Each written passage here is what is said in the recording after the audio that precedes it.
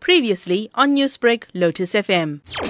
You will know that under COVID-19, one of the restrictions that has been placed is on the availability of alcohol.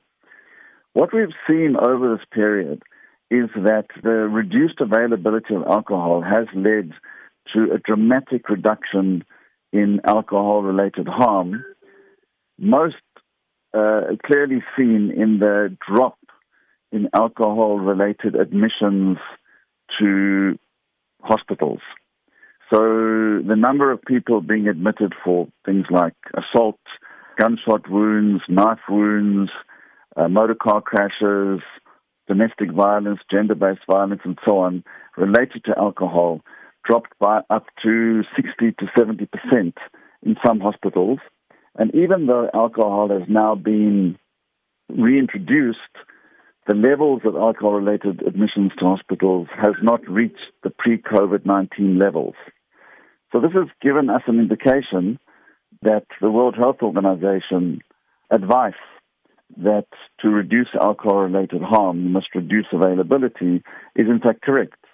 And the campaign is to get enough people in the country to push for a permanent reduction in the availability of alcohol in order to ensure a permanent reduction in alcohol-related harm in the country, now and post-COVID.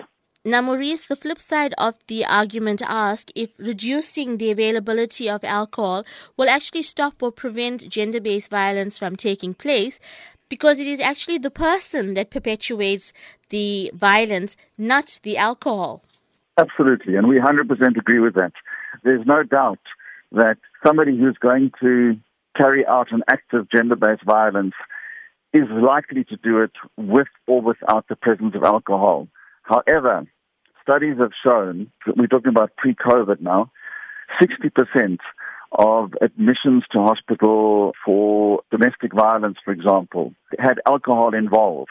So we're absolutely not saying that gender-based violence is purely an alcohol issue. It's not at all. But there's enough evidence to show in South Africa and globally that when alcohol is introduced into the mix, that it actually exacerbates the situation. Newsbreak, Lotus FM, powered by SABC News.